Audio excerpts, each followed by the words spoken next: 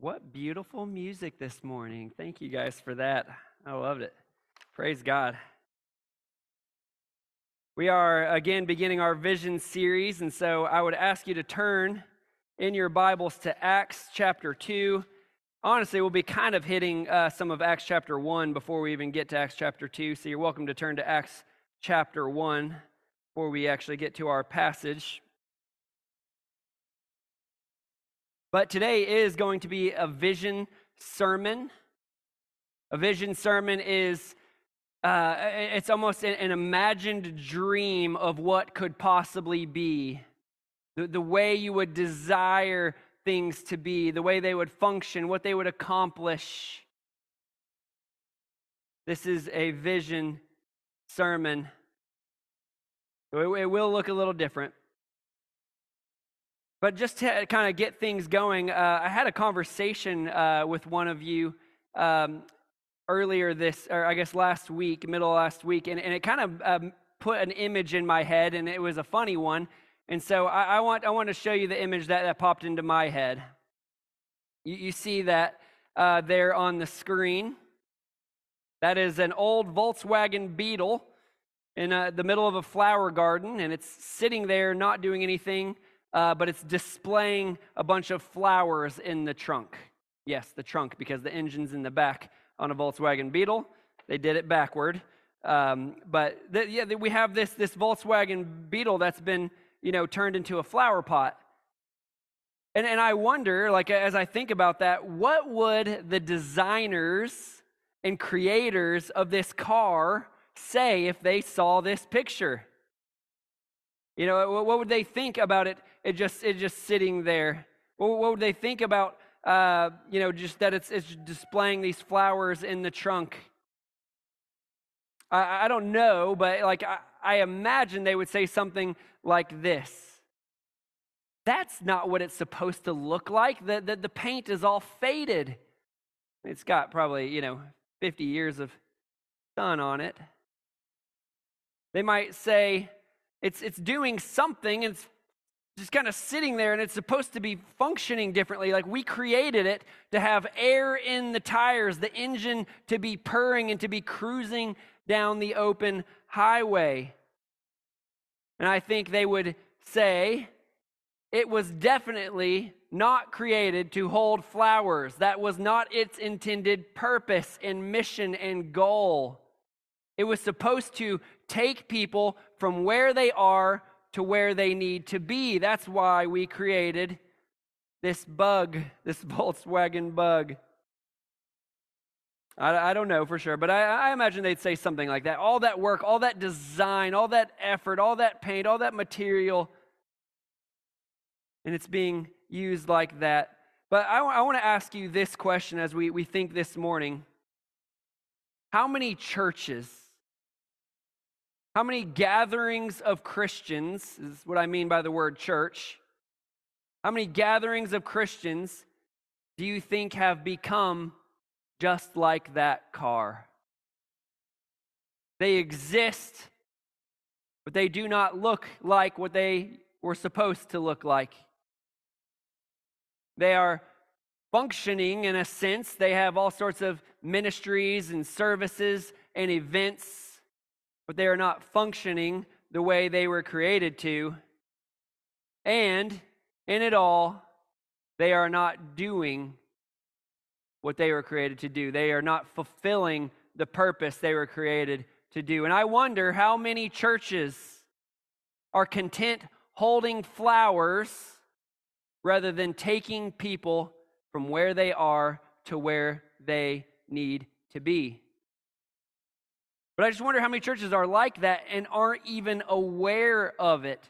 Or maybe they haven't quite become a flower pot yet, but they're somewhere in between. They're not cruising on the open road. They're not taking people where they need to go. Maybe they've just become a show car. Maybe they're just a garage sitter under a cover. I wonder these things because I think, it's possible they're like that and don't even realize it. Don't even realize how far they have fallen and maybe even how far we have drifted from the ideal, the created, designed, built-in ideal of what it is supposed to be, what it's supposed to look like, what it is supposed to accomplish. Now, let me ask you, if you were to say, okay, well, what is it supposed to look like? How is it supposed to function? What's it supposed to do? How would we figure that out? Do we just look at the old, broken, misused, run-down version and expect that we'll have a perfect vision of what it's supposed to be like?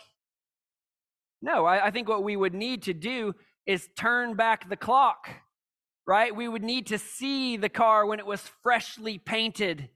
We'd need to hear that engine purr as it rolled off that showroom floor. And we'd need to see it doing, fulfilling what it was created to do, to truly appreciate the value and beauty of the car. And I would say the same thing is true for churches. Now, I just want to submit this to you. When we say, you know, how can we grow? How can we change as a church? How can we be better? How can we do better?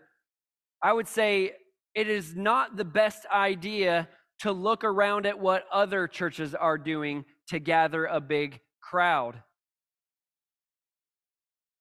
It's not the best idea to look back in our history books to see the way that we have always done it.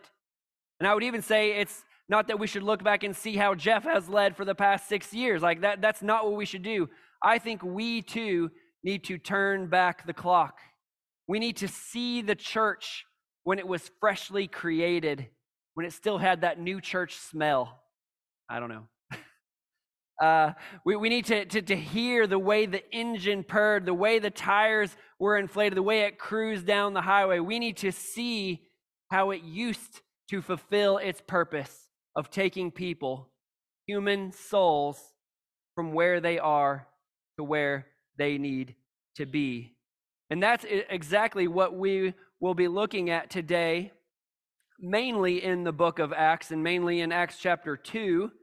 But again, we're wanting a vision of God's church. So I'm so hesitant to make today just a bunch of bullet points and sub-points. Like, I want us to get a picture of God's ideal for the church. When he purchased by the blood of his son, the church, and then he created that church, empowered it by the Holy Spirit, what did it look like when it was new and shiny and fresh? How did it function, and what purpose did it accomplish? And so this is what I want us to do. We kind of are going to follow the story because, right, the Gospels and the book of Acts, they are narrative. This is a story. And so I'll just remind you kind of where we're at in the book of Acts. Acts flows directly from the 4 Gospels, Matthew, Mark, Luke, and John. And in those Gospels, we see that God the Son steps out of heaven, out of his perfect communion fellowship with God the Father, and he takes on human flesh as the person of Jesus, still fully God while now being also fully man. Then this Jesus lives a perfect life, dies a substitutionary death for those who had sinned. He pays for sin and he rises from the dead victorious. These are, again, all the things that we see happen in the stories of the Gospels. And Jesus does make a way of salvation, of having our sins forgiven, of being given new eternal life, new relationship with God through faith in what he did. Now, 40 days after Jesus' resurrection from the grave, he is going to ascend back to heaven until the proper time when he comes again. But before Jesus goes, before Jesus ascends back up to the right hand of the Father, he gives his followers, he gives his followers their purpose, their mission. He tells them what they are to be about. And so this is what I want us to see before we even get to our passage. We need to know the original mission, the original purpose of the church. And so this is number 1, if you're following along in the outline. The mission of the church, that the God who created it, the Christ who paid for it with his blood, that he gives to the church, is that they are to make and train disciples. That is to be their mission, to make disciples, followers of Jesus Christ, and to train up those disciples to obey, observe all that Jesus commanded, including making and training more disciples. But we see this command back in Matthew 28, verses 18 to 20. Like this again is after the resurrection and just before Jesus ascends. It says there, and Jesus came and said to them, his followers, all authority in heaven and earth has been given to me. Go therefore and make disciples of all nations, baptizing them in the name of the Father and of the Son and of the Holy Spirit, teaching them to observe all that I have commanded you. And behold, I am with you always to the end of the age. So you see that there pretty clearly, that they are to go and make disciples. They are to baptize them into the church, this water baptism.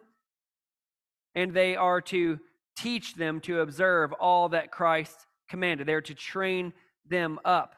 But then we see this kind of picked up again in the book of Acts. This is again right before Jesus ascends, and we'll even see that here. Acts 1. So if you have your Bible open to Acts 1, go to verse 8 there, 8 and 9. Acts 1, verse 8, Jesus says to his followers, and you will receive power when the Holy Spirit has come upon you, and you will be my witnesses, my disciple makers in Jerusalem and in all Judea and Samaria and to the end of the earth. And just to show you how important this is, verse 9, and when he had said these things, as they were looking on, he was lifted up, and a cloud took him out of their sight. So here, just before Jesus ascends to the Father, he says, yeah, I've already given you this command to make disciples and train disciples, but you're not going to be doing it alone. I am going to be leaving you, but I'm going to be sending you another helper, right? That's John 14. Well, what is that helper going to do? You will receive power when the Holy Spirit has come upon you, and you will be my witnesses. It will be through the power of the Holy Spirit that you make disciples and train disciples to make more disciples. This is the mission. This is the mission given from Jesus before he ascends. And so at the beginning of Acts, this hasn't happened yet. There in verse 9, Jesus ascends, but they haven't yet received this promised Holy Spirit. That happens at the beginning of Acts chapter 2. They are waiting. By the way, we see in verses 14 and 15 that there's about 120 of them. They are gathered in this an upper room, and they are praying together. This is what they're doing. And so Acts chapter 2, we'll look at verse number 1, 1 through 5. Acts 2, 1 through 5, it says this: when the day of Pentecost arrived, that was a Jewish festival, when the day of Pentecost arrived, they were all together in one place. So you have these about 120 followers of Christ all together in one place. And suddenly there came from heaven a sound like mighty rushing wind, and it filled the entire house where they were sitting. And divided tongues as of fire appeared to them and rested on each of them. And they were all filled with the Holy Spirit and began to speak in other tongues as the Spirit gave them utterance. Verse 5, now they were dwelling in Jerusalem, Jews, devout men from every nation under heaven. And at this sound, the multitude came together, and they were bewildered because each one was hearing them speak in his own language. Okay, so just again, we're following the story, the narrative of what happened here. They had been waiting for this promised Holy Spirit so that they could go fulfill this mission. And then in Acts 2, they're all gathered together, and the Holy Spirit does come upon them. And he gives them these, he not only comes upon them, he indwells them. He says they were filled with the Holy Spirit. And then they begin speaking in other tongues, other languages, and they're sharing the gospel of Jesus. And these people, many are amazed because they are hearing the gospel of Jesus Christ from these people in their own language. They're from all these different nations, but they're hearing the gospel in their own language. Now others mock them and say, oh, they're just drunk. So Peter responds. Again, we're still just following the story. Peter responds in verse 14. Now, I'm not going to read his whole response because it's very long. But yeah, we see it happen there. But Peter, standing with the 11, so he's with the other 11 apostles, lifted up his voice and addressed them. And then Peter goes on to preach a wonderful, eloquent, and incredibly harsh sermon to these people. Like, this is the Savior of the world whom you crucified. He was sent by God, but you crucified him. But in that, he died for our sins. And so, here's how the people respond. Acts 2, 37-41. Now, when they heard this, when they heard Peter's sermon there, when they heard this, they were cut to the heart and said to Peter and the rest of the apostles, brothers, what shall we do? And Peter said to them, repent and be baptized, every one of you, in the name of Jesus Christ for the forgiveness of your sins, and you will receive the gift of the Holy Spirit. So basically, be baptized as a symbol of your union with Christ and his sacrifice, and you will receive the forgiveness of sins, and you will receive the gift of the Holy Spirit, the same Spirit that they had received just earlier that same day.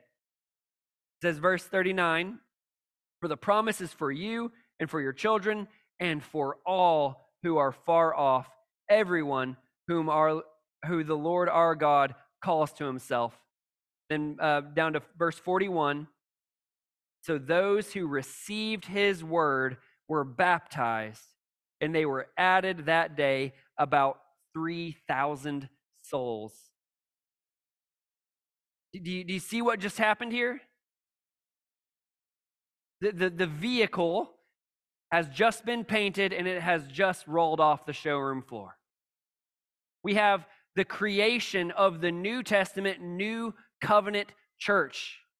What makes a New Covenant church a New Covenant church is that it has received the Holy Spirit. And that's exactly what we saw happen. This is all in one day in chapter 2. The followers of Jesus, the disciples of Jesus, received the promised Holy Spirit. They preached the gospel. Peter preaches his sermon, and 3,000 more believe and receive this promised Holy Spirit. They receive forgiveness of sins. They are baptized, again, baptized into Christ and into the church. And they receive this indwelling Holy Spirit. I mean, this is huge. This is the creation. This is God creating his church that Christ died for. This is him rolling the church off the showroom floor. And so this is when we really should be paying attention. What is this new, brand new, fresh church going to do? What's it going to look like? How's it going to function? And what is it going to accomplish? And so we might ask at this point, so do they roll off the showroom floor, go park in the middle of a flower bed, and then become a vase, basically, a flower pot? Do they, in other words, do they say, hey, we got salvation, like let's just go back home, go back to our normal lives, go back to our the way things were? I mean, sure, we'll add some church, some Bible study, but then we'll go back home and we've got our ticket, we've got our salvation. I mean, that I would equate with being a flower pot, with being a car that's treated as a flower pot, to just say, I exist and that's good enough. But this is what we see in the text. I'm just going to go ahead and read it in full, and you can read along with me. This is the very next verse after the 3,000 souls were added, beginning in verse 42. And they, that is, this new fresh church, this new group of people, they devoted themselves to the apostles' teaching and the fellowship, to the breaking of bread and the prayers. And awe came upon every soul, and many wonders and signs were being done through the apostles. And all who believed were together and had all things in common. And they were selling their possessions and belongings and distributing the proceeds to all as any had need. Verse 46, and day by day, attending the temple together and breaking bread in their homes. I just want to say that again. And day by day, attending the temple together and breaking bread in their homes, they received their food with glad and generous hearts, praising God and having favor with all the people.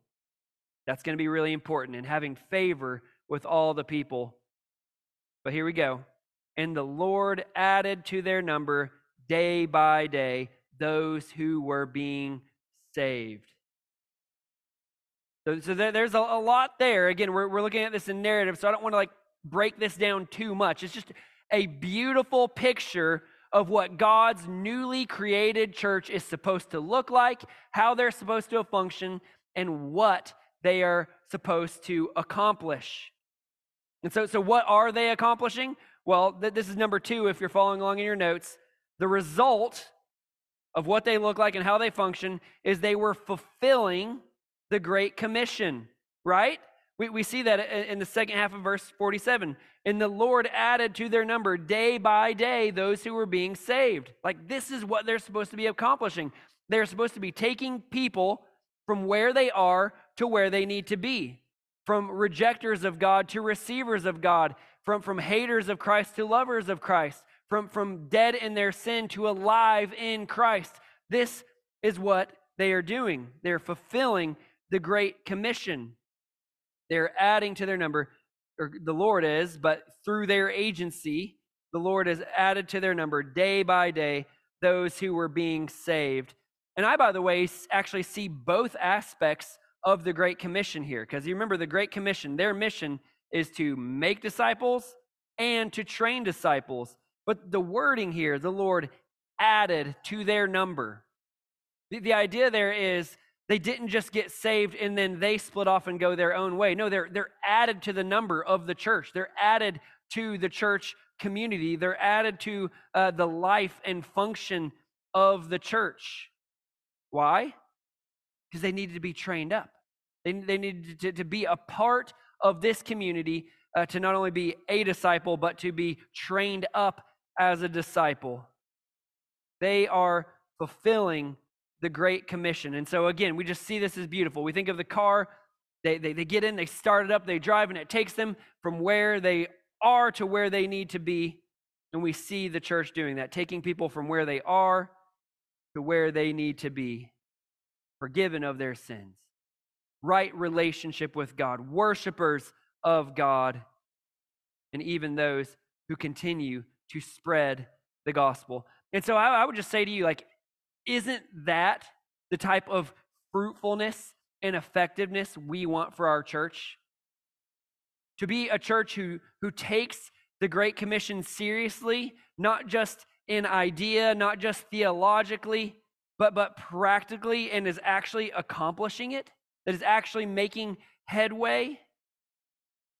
I know this is how I want God to use my life, and it's certainly how I want God to use this church, this gathering of believers, to be about something so much bigger than ourselves. To be about God's story, grand story of redemption. About God's glory being worshiped by many people, and about eternal souls being transferred from the kingdom of darkness to the kingdom of light through this vehicle of the church. So, they are accomplishing God's mission day by day. Day by day, that their number is growing. They're those who are being saved. And so again, we have to say, okay, we see that they're the shiny new church, and they've been given a mission by Jesus Christ, make and train disciples. We see that they're fulfilling that mission. So how are they doing it? Or is there just one or two of them. Like we think oftentimes when we think about the book of Acts, we just think about the apostles going around and doing ministry. People like Peter and James and John going and doing ministry. In our day, we would translate that to, well, the pastor does ministry. He shares the gospel with those who come to the church. He trains them up. We think about maybe evangelists. They go out into the community and make disciples. Think about missionaries. They leave their present context and go to another context to share the gospel. And so they do it. They are how the Great Commission is fulfilled, we often think. But I want to tell you, from what we see here in Acts, when this church rolled off the showroom floor, that was not how it was supposed to be. We do see one little teeny mention of the apostles there, that they're doing signs and wonders, but otherwise, this passage is not about the apostles. It's not about the select few, not about the especially gifted and charismatic and all these things. What we see here is this. Number 3, the method, God's ordained method, is they functioned as a Great Commission community. Emphasis on that word, community. They did not function as Great Commission individuals, but as a Great Commission community, a whole, a body. I mean, the Bible actually uses that analogy for the church, that we are Christ's body, each member doing its own part, doing its part. The Great Commission, the way God intends it, is to happen as a church functions, as a gathering of Christians, function as a Great Commission community. Now, I think there are several aspects to a Great Commission community, and I've still been working on refining this, so you have to bear with me. Say, what is a Great Commission community, and how is it supposed to function? Well, here's what's supposed to happen here, the elements that make up a Great Commission community. I don't have these in the PowerPoint or anything. I just wrote them down on my sheet of paper. So the first aspect of a Great Commission community is that they are unified in Christ. That is, they have trusted in Christ and unified in Christ, and they are empowered by the Holy Spirit. So that's the first thing, like the foundation of what a Great Commission community is. It is a group of people who have trusted in Christ Jesus for their salvation and who have received the empowering Holy Spirit. That's the foundation of a Great Commission community. Secondly, a Great Commission community knows and pursues their purpose together, right? Like, we need to know our mission. These new believers needed to know their mission, to know what they needed to be about. And thankfully, Jesus had given it to them. He had given them the Great Commission. He had given them that wonderful promise in the book of Acts that they would receive power and they would be his witnesses, that they would spread this gospel. So a Great Commission community knows and pursues their purpose, which is the Great Commission, to make and train disciples. We know and we pursue it together. That's a Great Commission community. Know and pursue their purpose together. Thirdly, a Great Commission community intentionally builds up one another in Christ-likeness. There is a refining aspect to a Great Commission community. I don't even know like how the analogy works, but I've heard the analogy of like if you take just one stone or one diamond or whatever, and you take it in a can and you shake the can around, like it still is just jagged and rough, and nothing really changes. But if you take a bunch of them and put them in that same can and shake them up, because of their interaction, because of their friction, they refine and smooth one another. And at the end, you kind of end up with like marble shapes because they have refined one another. And this is what a Great Commission community does. They intentionally build up one another in Christ-likeness. And we're going to look at this again in the passage in just a moment. But here's the final aspect I want to give you. So they're trusting in Christ, empowered by the Holy Spirit. They know and pursue their purpose together. They intentionally build one another up to look more like Christ. But then this fourth and final one, and I'll show you this in the passage. By their community, by the very act of their lives together, they commend the gospel. By the way they relate to one another, the way they speak to one another, the way they treat one another, the way they fellowship with one another, they authenticate, they validate, they commend the reality of the gospel of Jesus Christ. Jesus says a city set upon a hill cannot be hidden. That is what Christian communities are supposed to be. We're supposed to be a city set upon a hill that people look and they see something different. The next thing he says is you are the light of the world. So a city set upon a hill cannot be hidden. You are the light of the world. We are supposed to be like Christian community is supposed to be like a city that is shining with light for the world to see. And they are to see something very different. And so I want to show you this. By the relationship, they commend it. This is, I see this most clearly in verse 47. Oh, I've already got it up there. Verse 47. First, it says there they were praising God. But then it says this. They, the group of Christians, were having favor with all the people. They were having favor with all the people. Then you see the result of that. And the Lord added to their number day by day those who were being saved. Do you see that relationship? So by the way the church community is living their lives in togetherness, in relationship, empowered by the Holy Spirit, they were having favor with all the people. And the result of that is the Lord added to their number day by day those who were being saved. And so I'll just point this out, and then I'm going to break it down a little bit more. It was through this Christian community's life together that people saw them, and they said, there's something beautiful about that I've never seen anywhere else. There is something extraordinary about the way they do life together. There is something, you could maybe even say, supernatural about how they interact. They have this favor, and that is how the Lord added to their number day by day those who are being saved. It wasn't just seeing an individual Christian who's really good at studying his Bible and praying. They're seeing this group of Christians doing life together. And because of that, they were having favor with all the people, and they were being saved day by day, adding to their number. Now, I want to clarify who all the people are. So it says they were having favor with all the people.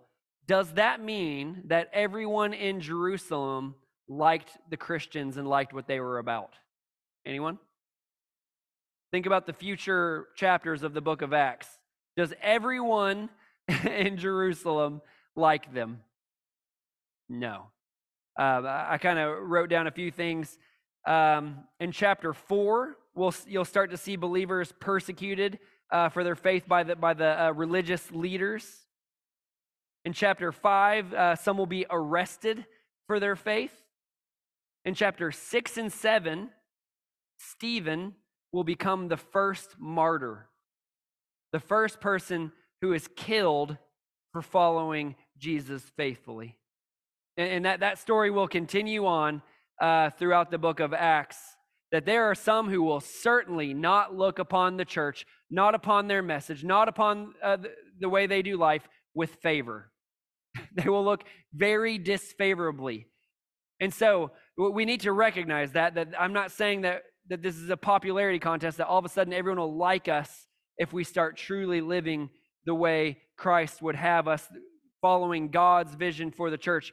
But what I am saying is this, that all those who are appointed unto salvation, all those whom the Father will draw to him, those are the ones who will see the church, see our interactions, our speech, our our love for one another, our care for one another, and we'll look more at that. They will see that, and it will soften their heart. It will validate the gospel that we are sharing, and they will be added day by day, those who are being saved. This is what's going on here.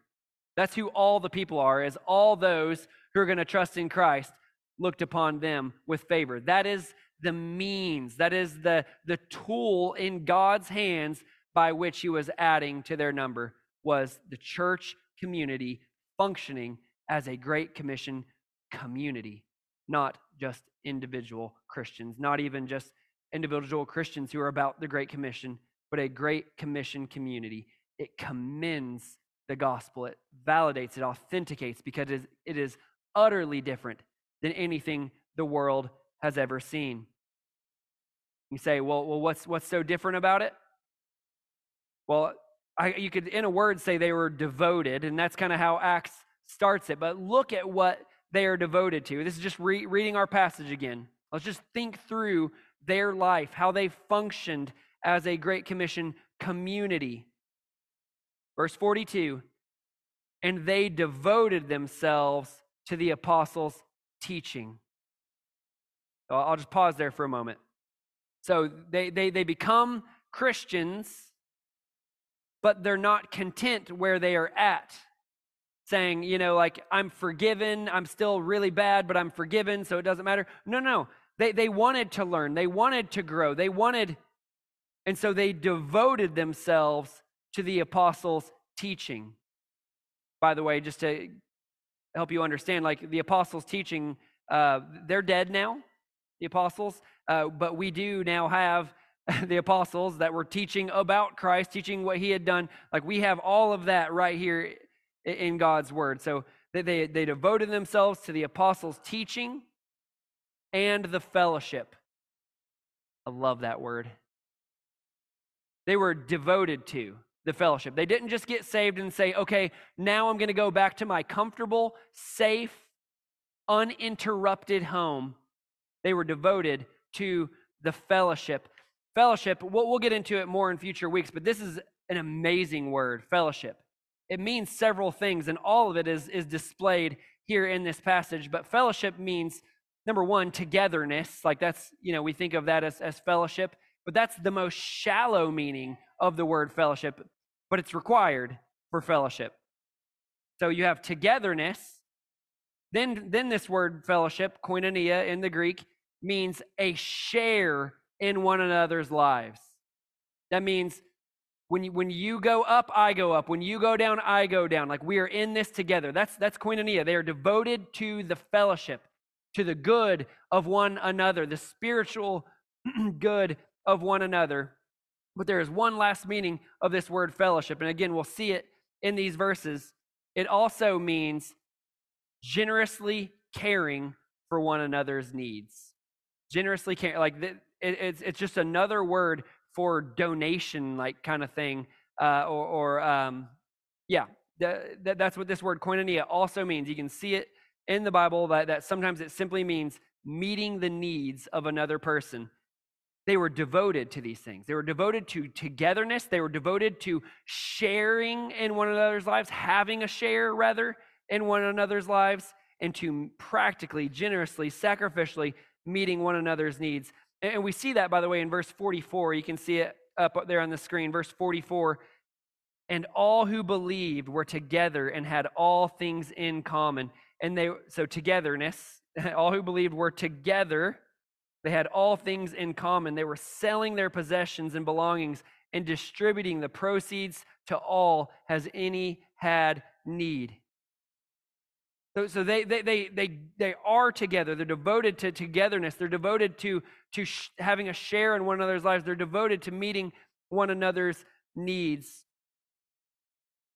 I'm going to save the breaking of bread for just a moment because we're going to take communion, and so I'm going to talk about it there.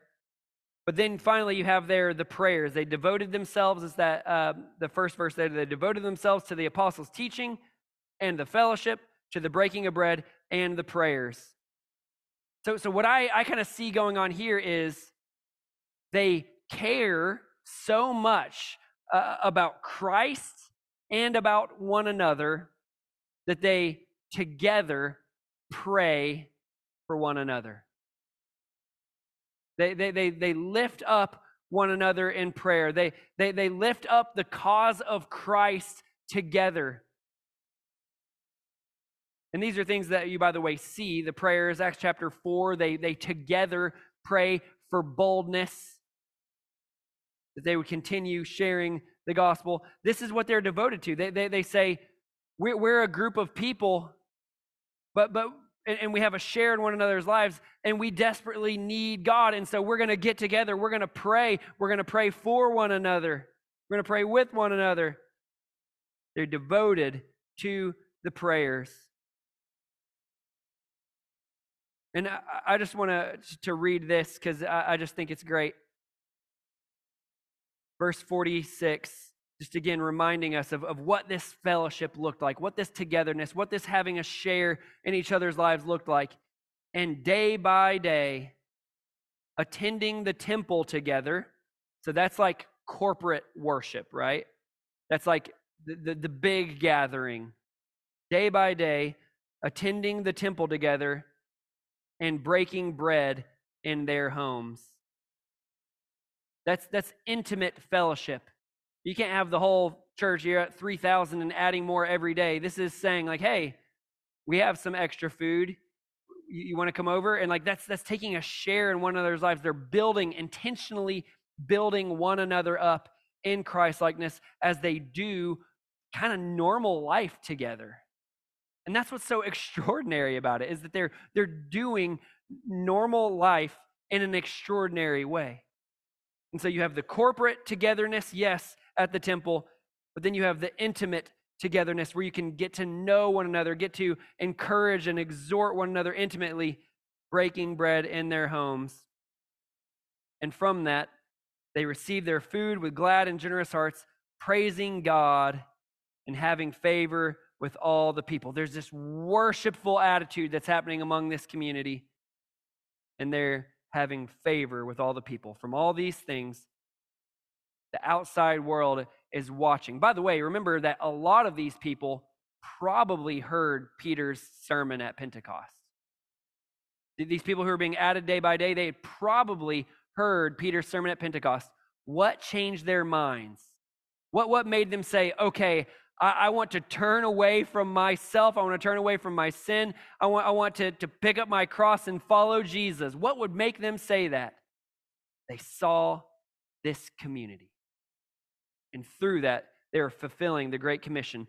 What Peter preached and what I'm sure they were still sharing was affirmed, confirmed, commended through the community, the way they did life together, the way they intentionally did it, by the way they were intentionally living this way where the world could see. And that's a challenging thought. Like, can the world see what we're doing right now?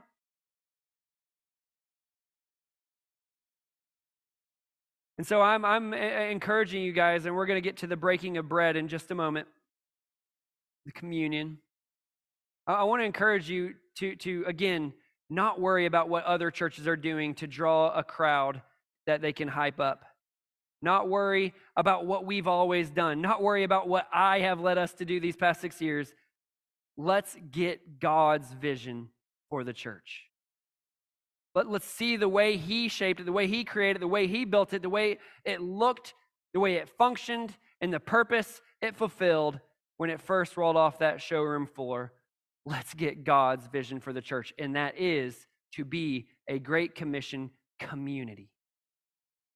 To have one anotherness, fellowship with one another, that koinonia, having a share in one another's lives. Now, I will turn to the breaking of bread. This may and most likely is talking about the Lord's Supper, communion that Jesus instituted. They were devoting themselves to the apostles' teaching, to the fellowship, to the breaking of bread, and the prayers. It's most likely talking about communion. It could be talking about them eating their meals in their homes, like it does in verse 46. I'm not sure, but this is sometimes the way the Bible talks about the Lord's Supper. And so I wanted to tell you what that's about. The Lord's Supper, this communion that we take, is supposed to remind us of several things, but I would say two of the most important things we can remember from this Lord's Supper is our union with Christ because of his broken body and his shed blood. We are unified to his sin-bearing sacrifice. We are unified to his resurrection life because he poured out his life only to take it back up on the third day. We are unified to those things. That by faith we are unified. And this is a picture, a representation of our union with Christ. But in addition to that, the communion we take together. We don't just take it alone in our homes. We take it together because it is also supposed to be a reminder of our inseparable union with one another. That we have the very same Savior, that we have received the very same Holy Spirit, that we have the very same mission. We also have the very same struggles and troubles and sins and flaws, but we're in it together. And that's what this communion table reminds us of. And so here in just a moment, Douglas is going to come up, or someone is going to come up, and we're going to have just a time of prayer. And I want to commend to you that you do remember what Christ has done to purchase not only your life, but his bride, his church, with his broken body and his shed blood. But I also want to encourage you to think about the union between you and every Christian, but especially the Christians in this room, your church, your community of believers. And I would encourage you to ask 3 questions as you're praying. Ask God to reveal these to you. Is there someone in our community, in our church, a community of believers, that you have wronged and you have not made it right? You've wronged them and you have not made it right. Is there someone who has failed you and you have refused to forgive them as Christ has forgiven you? Someone who's failed you and you refuse to forgive them. And is there anyone you have failed to love and you know about it, you know you should, you failed to love as Christ has loved you? I would encourage you to say, God, have these things happened? Have I failed anyone? Has anyone failed me and I'm not forgiving them? Is there anyone I'm just refusing to love? And I would just say, as we partake of this communion, like, you can make those things right by God's power, by God's Holy Spirit. You can do extraordinary things. You can make right your wrongs. You can forgive those who failed you. You can love those who are not easy to love. And so this is what I'm going to say to you, and the Bible gives me precedent for this. If you are unwilling to make right your wrongs, if you're unwilling to forgive those who have failed you, if you're unwilling to love the unlovely, then I would ask that you abstain from the table. But if you're going to come to Christ today and say, God, I see that this is wrong, that this relationship is not the way it should be in my Great Commission community, this relationship is not the way it should be, and I'm going to change it. This is what I'm going to do. This is how I'm going to make it right. Give me the strength to make it right.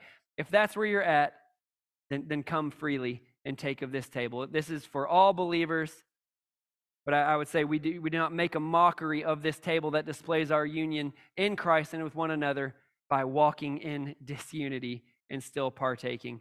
And so I'm going to lead you in a little prayer, and then you'll have some time in your seats to talk to the Lord as well. Father God, we are so thankful that, like that old Volkswagen Beetle, we can see that something's not quite right, that it probably doesn't look the way that it should, that it's probably not functioning the way it should, that it's probably not fulfilling the purpose that it should. And so I thank you that we, like that car, we can turn back the clock. We can look at the old picture you've given us, God, of the church, of what it was supposed to look like, how it was supposed to function, and what it was supposed to accomplish. God, this is your vision for the church. Would you help us to cast aside our vision and our desire for what church community is? God, would you help us to take up your vision, for it to become our vision, and to devote ourselves to it just like these first believers did. They devoted themselves to these things. God, help us. Help us today and help us in the coming weeks as we continue to dig into your word, as we continue to learn how we might grow as this type of community, Lord. And God, our ultimate prayer, our ultimate goal is that as we worship you, as we walk in obedience and faith in you, Lord, that you would help us to do our part in fulfilling this great commission you've given us. Because, God, you deserve worship and praise and honor from our neighbors, from family members, from co-workers. God, you deserve praise of the people over there in Poplar Springs neighborhood. You deserve the praise of people that are at the park. You deserve the praise of all these peoples, and even to the ends of the earth. God, you deserve it. So, Lord, would you help us to be a part of this great commission, our glad mission with you, God, and with one another. I pray this in the name of Jesus. Amen. Just take some time, talk with the Lord.